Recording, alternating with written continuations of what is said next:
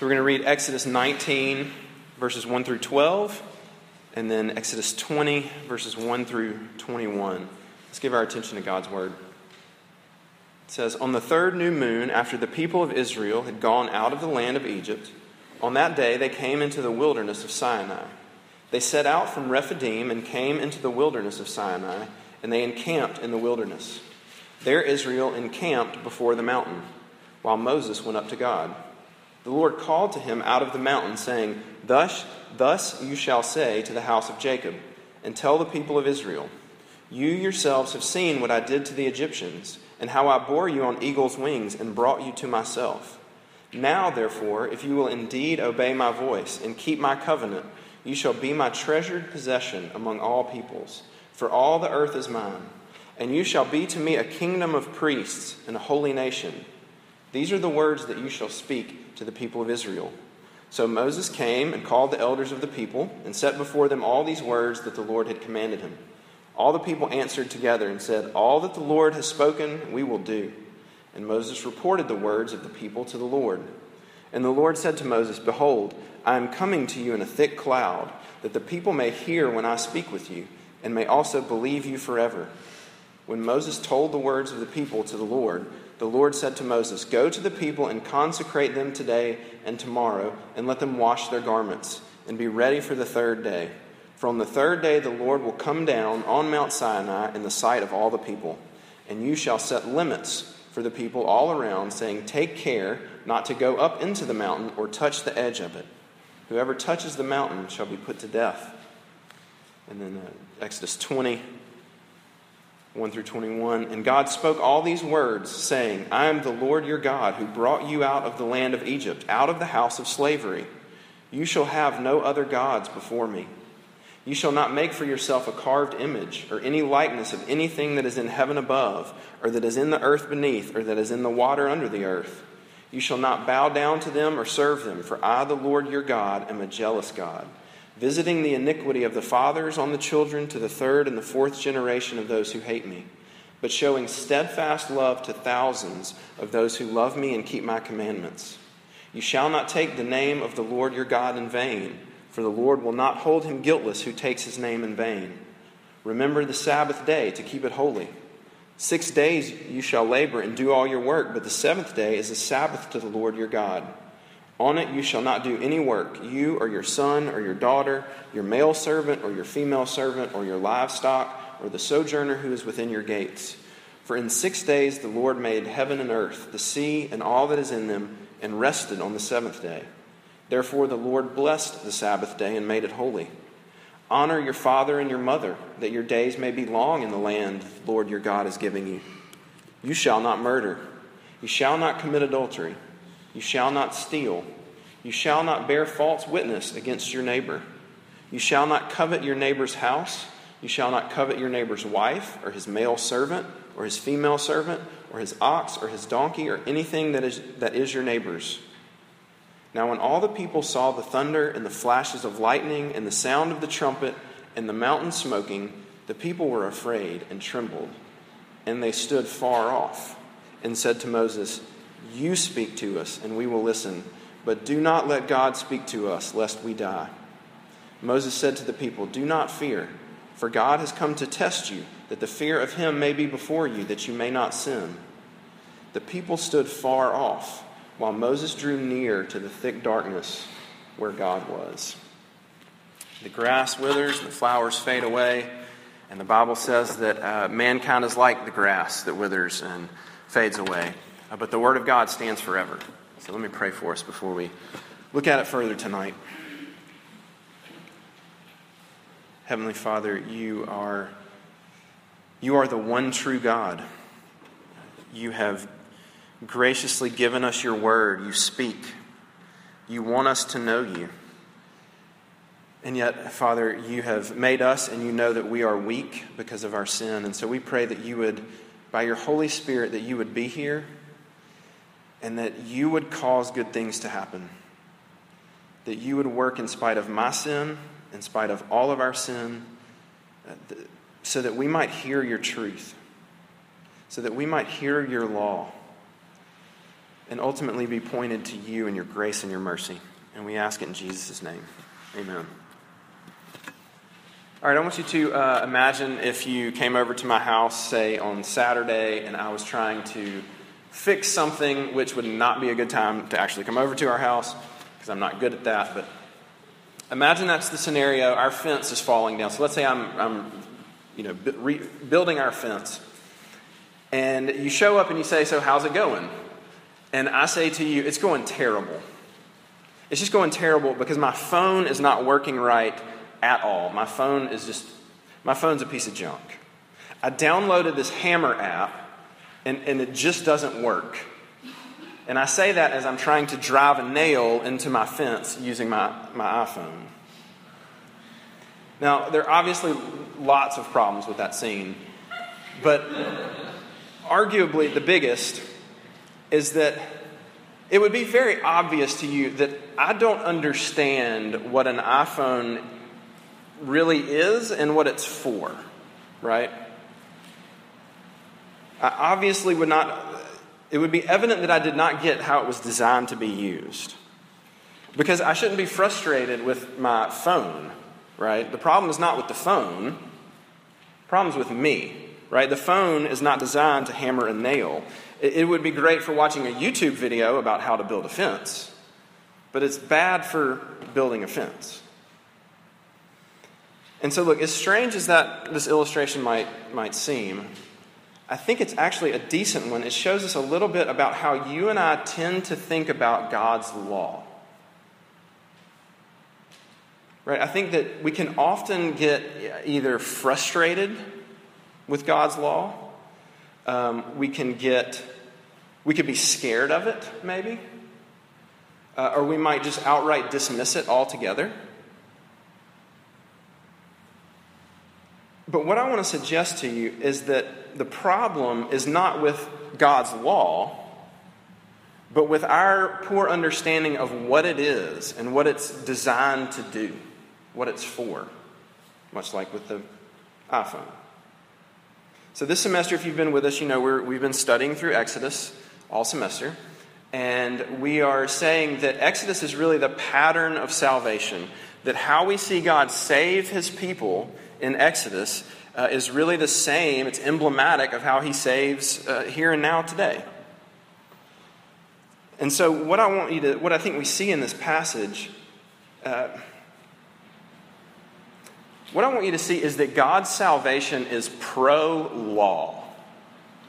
I want us to see what the law is and what it's used for. And so look, tonight might come across a little different than our typical Wednesday night, because we have to kind of step back and take this sort of macro look at God's law, right?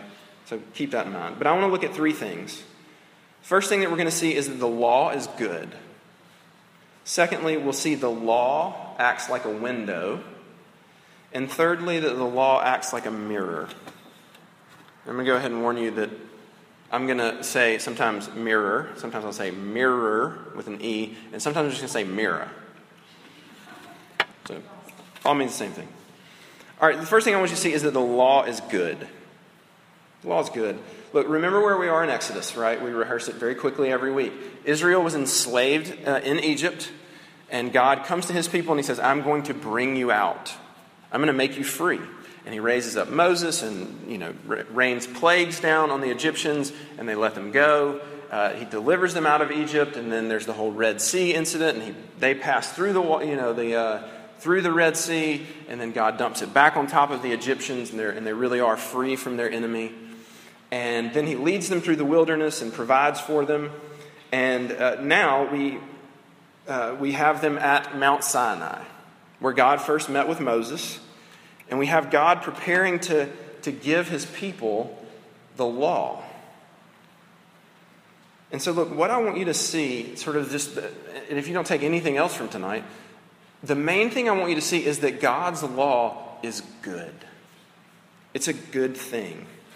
It comes in the context of his grace to his people.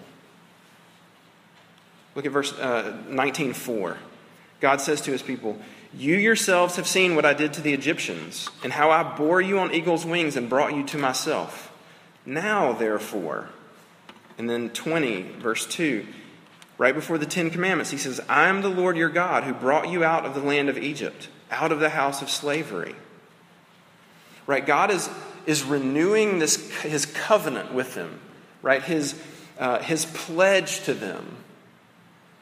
And what he does is he rehearses the history that he has with his people. And he says, look, remember who I am to you. I'm the God that saved you. I brought you out just because I love you. You didn't earn it. You didn't do anything for it. I brought you out because I love you. And I did it for free. And so I want you to see that he gives the law in the context of that kind of grace. That the law comes after he has saved them out of Egypt. In other words, he doesn't come to them in Egypt and say, all right, look, I'm the Lord your God, and here's the deal. I've got 10 very simple, very straightforward rules, and if you follow them and show me that you can, obey, I'll take you out of here. I'll save you. That's not what he does. The law shows up in the context of God's grace. And look, I think you have to take from that. It has to point us in the direction that the law is good. It's for our good. It comes from a loving Father. I heard about a story. Are you familiar with the Moth podcast?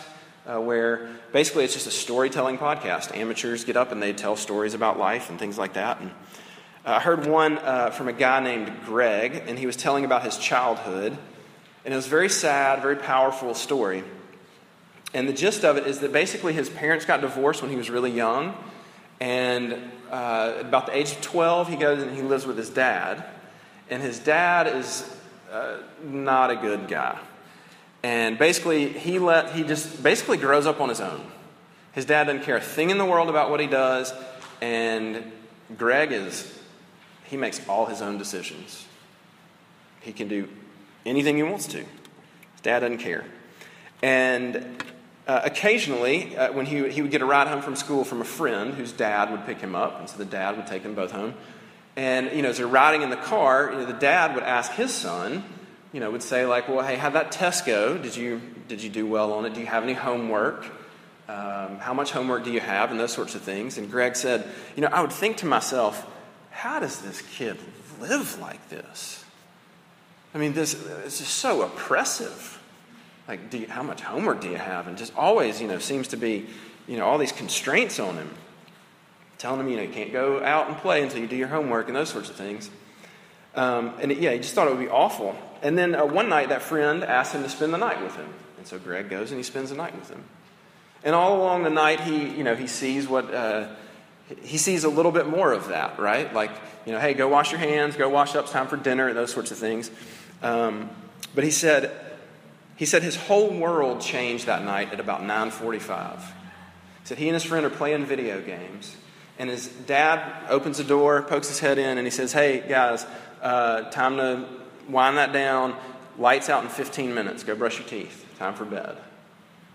And Greg said he kind of thought the same thing, like, man, that's kind of odd. And so they turn it off and they go in the bathroom. And he said for some reason it struck him that his friend has his own toothbrush. That his parents bought him his own toothbrush. And they actually had one for Greg.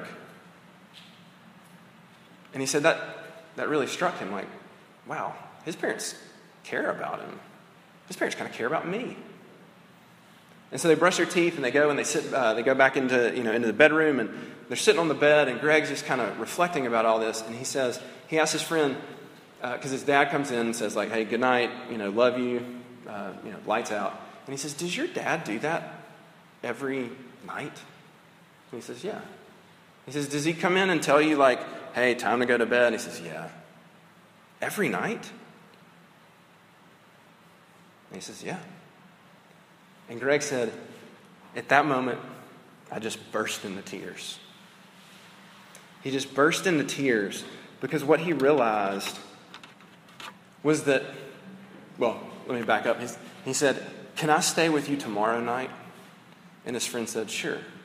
And he actually ended up staying almost every night for the next 3 years. And when he was reflecting on that, Greg said this is his quote. He said, "Their rules became my rules. Their punishments became my punishments.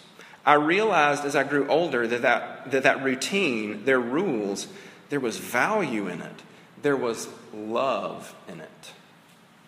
Right? Greg got it. Right? It seemed like on the front end, like I can do whatever I want. I'm free to do anything. And it would be so oppressive to have somebody over you and telling you this and that. And then he experienced a little of it and he got it. He saw that the law in that kid's life, it came from parents that loved him, that cared about him. And that they weren't just constraints for the sake of, constraining him. Go to bed at 10, just because. No, it was for his good. And look, that's the exact same thing. That same thing is true of God's law. Right? He's the good Father that's brought salvation, and his law is good. So how do we apply that? Look, right off the bat, I think that shows us something huge about how we understand God's law. Particularly, it helps us to understand our motivation to keep the law. Look, God's design is that we keep the law out of love. The design is not that the law is to be kept, that you're supposed to do what God says out of some sort of sense of fear, or out of a sense of duty, or of hope of reward, or something like that. But the right design, what the law is designed to be kept out of love for who God is and what he's done for you. Because he is the loving Father. Right? God's intention is not that you read your Bible and that you stop doing that sin and you start doing those good things, or else he'll get you. Or so that you can avoid some sort of punishment or what. His intention is that he wants you to want to read your Bible so that you can be near him. To do those things because they're good. Because he loves us. So look, as we wind that down, I simply want you to see that the law is a good thing. And so now I want us to take a closer look at what's so good about the law. It's our second point. I want you to see that the law acts like a window. I have this broken down into 2 points, and we're probably not going to look at the second one, but we'll see. The first aspect of the law acts like a window into God's character. Right? The law acts like a window that we can look through, and we can see God's character. It shows us what God is like, who he is, what he likes. That's one of the main reasons that he gives us his law, so he can reveal his character to us. If you think about it, the rules that people have, they really reflect who they are. It reflects what they value. You can learn a lot about somebody from their rules, I guess you could say. Right? You've probably got this friend, or your family is the family, where when you go over to their house, they take their shoes off as soon as they walk in, and they put their shoes by the door. And so that at the very least they probably value cleanliness. And so when you're there, in a very small way, it helps you know how to relate to these people. Right? That not only at their house should you, if you want to relate well to them, you're going to take your shoes off, but you're also probably going to reach for a coaster and put your drink on a coaster when you're at their house. That probably would help you fit in there. And so look, we've already seen that God has made it clear that He's saved His people and He's brought them out of slavery purely because He loves them. And now look in verse 19:5. He says this, "Now, therefore, if you will indeed obey my voice and keep my covenant, you shall be my treasured possession among all peoples." All right, so look, what does that mean? I think it means a couple of things. There's a couple of senses in which we can take it, and we're gonna circle back around to this in a minute. But look, I think what God is telling his people, look, because again, we've already established that he loves them. He's brought them out. He saved them. And what he's telling them is, look, you are my treasured possession. And the way in which you can most enjoy that relationship, the way in which you can experience the fullness of being my treasured possession, is by following my law. And so he reveals himself to his people by giving them his law. Basically saying, look, this is how to best relate to me. If you want to enjoy the fullness of being my treasured possession, here it is. Right? Look, I think it might sound strange in that context, but think about it, right, in terms of a marriage. Right? Amy and I are married because almost exactly 15 years ago we took vows to love each other and to cherish one another and to not leave each other no matter what. So at that moment, 15 years ago, we are one another's treasured possession. That's just true. But obviously the reality of life is that we could go from there and live in such a way as to experience the fullness of that reality and to enjoy the reality that we really are one another's treasured possession. Right? There's certain ways you can live to foster that. And the opposite's true. Well, there are ways that you could live to rob it of its joy. As I get to know Amy and learn who she is and her character, right? As I see what she values and learn who she is, right? I know how to act because I love her. I know how to act to best enjoy that relationship to its fullest.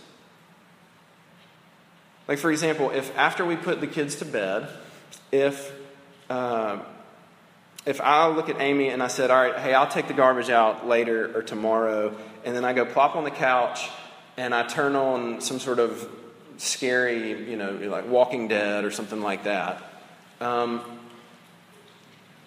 we're still going to be married. But that's not the best way to love Amy.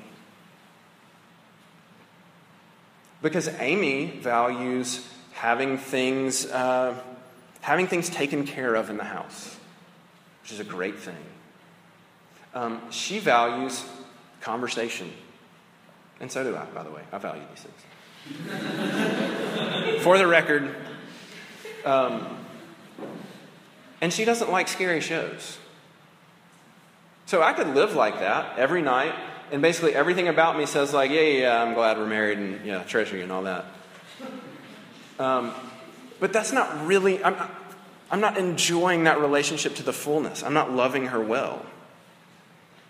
And so look, in the law, God is giving us a window into his character, and he's showing us, look, this is what I am like, and this is what I like, this is who I am. So that we can know how to best love him back and enjoy that relationship. All right, so how do we apply that? A couple of thoughts. One, we don't really have time to explore this, but look, as we look into the law as it reveals his character, what we see is that we see how great God really is, right? We see that as we look into the law, we see that he values things like fostering life and being faithful and truth and those sorts of things, right? But I think mainly for us, it helps us to understand, I think, potentially some of our, and I guess I'll call it maybe spiritual dysfunction. And by that, I mean, look, if you're a Christian and you find yourself maybe feeling distant from God, is it possible? It just might be that you're feeling that distance because you're living your life in a way that's out of accord with what he says is the best way to be near him, right? And now look, we got to be really careful about this. Okay? You got to be really careful about this lest we fall into the basically saying, look, if you want to get God to love you, then do the right things. Because that's not what we're saying. So maybe think about it like this. What a gracious thing it is that God tells us, look, if you want to enjoy being my child to the fullest, then you need to work to get rid of things that compete for your affection. You need to take a day and rest and enjoy me. You need to treat other people in a certain way. You need to take me seriously and take my name seriously. Those sorts of things. So look, we see that the law is a window into God's character. The second aspect that I'm just going to mention real quickly and then we're going to move on is that the law acts like a window into our humanity. The law acts like a window that we can look through and see what it means to be fully human. What it looks like to thrive as a human being. Right? The Bible tells us that human beings are built in the image of God. So if the law reveals His character and what He's like, then in some sense, it's going to show us what we're designed to be like. Right? You can think about it like the manual to your car. Honda made my car, and they made it. They know how it best operates, and they give you a manual, and they say, look, if you want to enjoy this car to the fullness, here you go.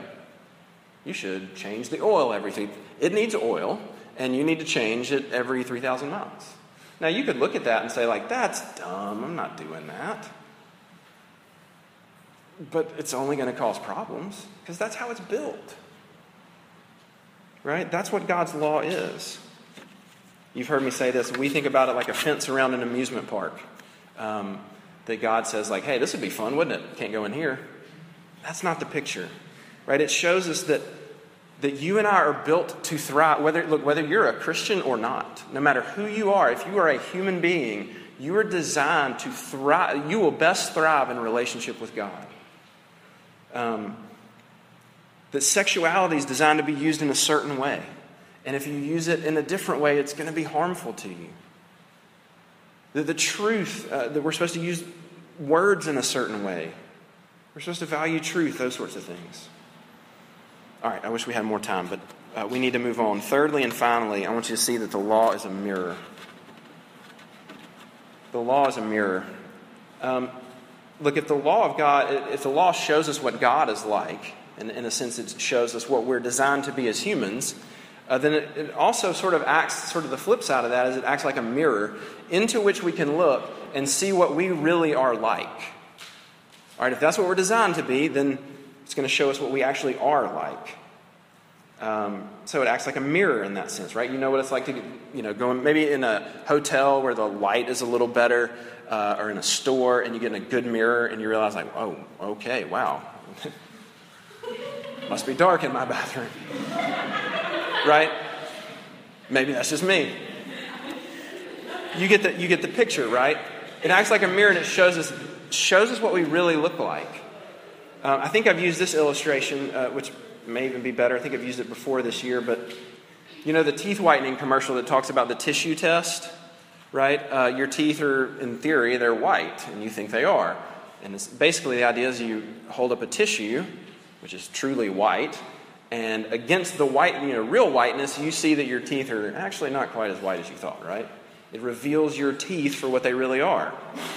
And as I was thinking about that, I thought, like, wait, that's a better illustration, but, maybe I need to nix that for the, mirror. But then I realized, like, to do that, you have to use a mirror, so I get to keep them both. All right. Some of you will get that on the way home. You see how, as you look into the law, so to speak, it shows us what we're really like. So what did the Israelites see when they, so to speak, looked in the mirror? I want you to notice, this is fascinating. Notice what happened in 19:2. It says they are encamped before the mountain. So they're right there at the base of Mount Sinai. Let's see, where did it go? All right, they're encamped before the mountain, and then God says, you need to keep all of my commandments.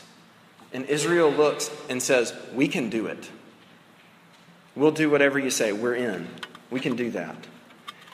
We can keep the law. And then God shows up on this mountain. He shows up in fire, lightning, thunder, thick darkness, smoke. And it's this physical manifestation of his holiness.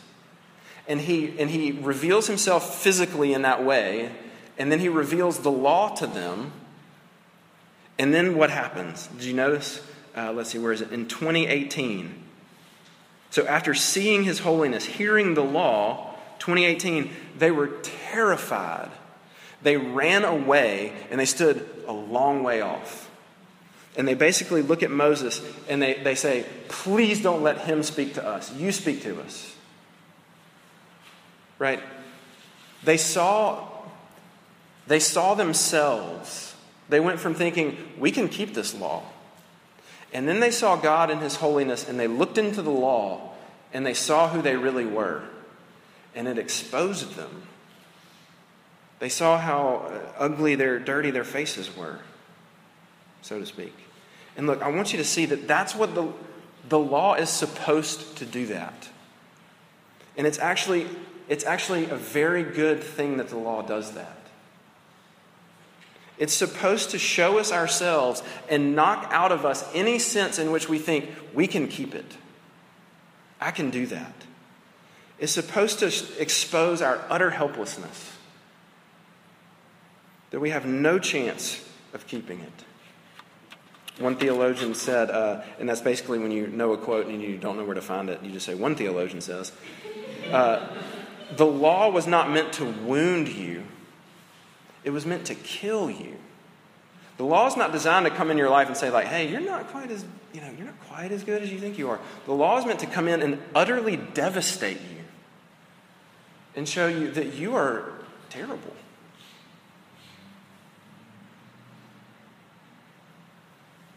Because God does require perfection. Right? We said we'd come back around to this, and here we are, right? This is what the law is designed to do. And so in some sense, we don't have to dance around the reality of 19:5, of the seeming like conditional, of if you do this, you will be my treasured possession. Because look, God does require absolute perfection. But the good news is that God always provides what he requires. Look, if you take an honest look at the law and at your life, it will expose you. And it'll break you to see that you have no hope of keeping it. But that's the point. Look at what we get a little hint of it here with the Israelites. We see the grace here. Look at 20:21. The people stood far off while Moses drew near to the thick darkness where God was. Right, and just before that, they said, look, you go for us. Right, Israel, they're exposed, but they have a mediator. They have somebody that will go and represent them to God. And so there's this, like it would be awesome to see it in a movie, right? You've got like 1 million people, and Moses by himself talking to them. And in the very distant background, like, bunch of flat desert, very distant background, you have Mount Sinai and like thick darkness and smoke and just all this craziness way in the distance. And he talks to them and they say, we can't, you go. And Moses turns and he starts walking, heading straight into that thick darkness. He's the mediator. And look, the New Testament, we're going to end with this. We've got to wind it up quick. The New Testament, particularly Hebrews 3, Hebrews 9, tells us that we have an even better mediator than Moses, and that's Jesus Christ. That God provides a mediator. He provides Jesus Christ. He comes and he lives a perfect life. Right? He says, I come not to abolish the law, but to fulfill it. And he does that to do it in our place, because he does require perfection. So he comes and he keeps the law perfectly for us. And then he dies this horrible death in our place, so that our breaking of the law and all the wrath that we deserve is taken out on him. And so, look, it means that you can actually let the law into your life and take an honest look and say, yeah, that is true. I am not faithful. I am not truthful. I am sexually broken. I don't love God like I should. I don't love other people like I should. You can do that because it's designed to drive us to Jesus. Right? When we fall short, here's what we tend to do, and I'm going to end it with this. What we tend to do so often is we tend to let the law drive us to the law. When we see, when we mess up, we say like, all right, we go back and we say, all right, I've got to do better. God says, don't do that. And so that would be as ridiculous. Take our metaphor, right? You look in the mirror and you see that your face is really dirty. And so you take the mirror and you try to rub the dirt off your face with the mirror. That would be ridiculous, right? The mirror is not designed to do that. The mirror is designed to show you the dirt and drive you to soap and water. Drive you to something else to clean you. Let the law point you to Jesus. And I hope what you see is that will actually drive you right back to where we started. Right? Because if the law breaks you and says you have no hope but Jesus, you have every hope. And God says, I've done it for you. I've saved you. Then you're gonna love him. You're gonna be grateful to him. And it drives you right back to the law. Right? How do I express that gratitude? How do I live like he wants me to live? Here's the law. And that's going to break you. And let that drive you to Jesus. And enjoy his forgiveness. And that's going to drive you right back. You see this upward spiral.